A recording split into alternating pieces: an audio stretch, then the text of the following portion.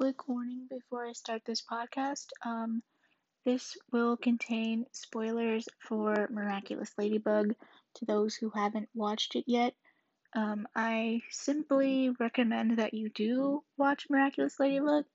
So, with that being said, let's get right into the podcast. Oh, whoa, what's this? A podcast episode that isn't Sandersides related? Yes, that's exactly what this is.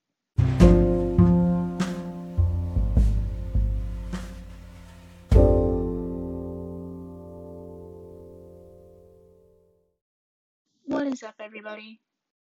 And welcome back to another late night episode of Rachel's Randomness Corner. Because as I'm recording this, it is like 11 p.m., and I am waiting for Mortal Kombat 11 to be downloaded onto my Switch.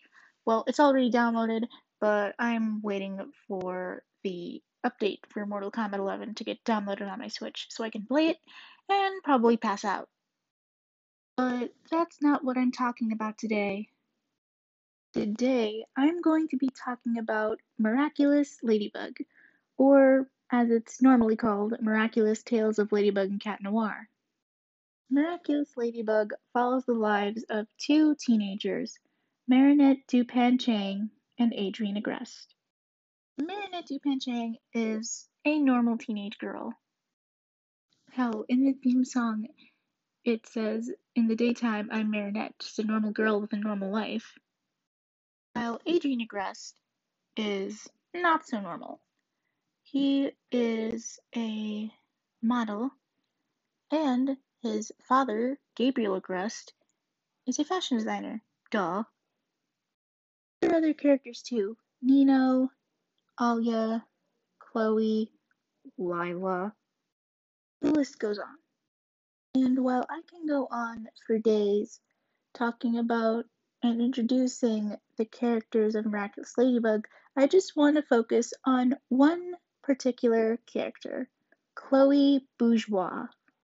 Chloe Bourgeois, to put it simply, is a bitch. But besides Chloe being a bitch, she was also one of the only friends that Adrienne ever had.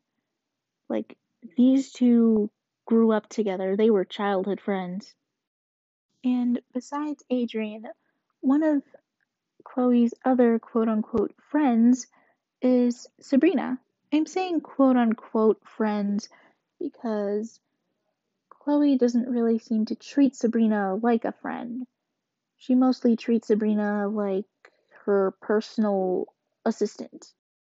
And Chloe doesn't really seem to have the best family life as well. Throughout most of the series, Chloe lived in her father's hotel while her mother was in New York doing God knows what. So we didn't even get to see Chloe's mom until the Style Queen episode. And like an episode later, after Chloe's mom got akumatized by Hawkmoth, Chloe stole the Bee Miraculous and she became Queen Bee. Flash forward to a few episodes later, Queen Bee only made appearances in Miraculous Valedictator and the Heroes Day episode where Catalyst or Natalie gets akumatized, gets turned into Catalyst, and then turns Hawkmoth into Scarlet Moth and released a whole bunch of Akumas everywhere. Oh yeah, I forgot to mention that she was also in the season 3 finale, Miracle Queen. Stupid me. And my genuine thought on that episode, well, that finale, it was like, I'm happy that Ladybug became the new guardian of the Miraculous, but I kind of low-key miss Master Fu. And I honestly feel like Chloe kind of deserves a second chance to be Queen Bee.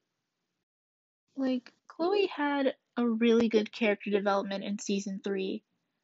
She was about to be redeemed, but the writers of Miraculous Ladybug were like, y'all hear something? And like, they just threw Chloe's character development right out the window, and I'm still disappointed about it to this day.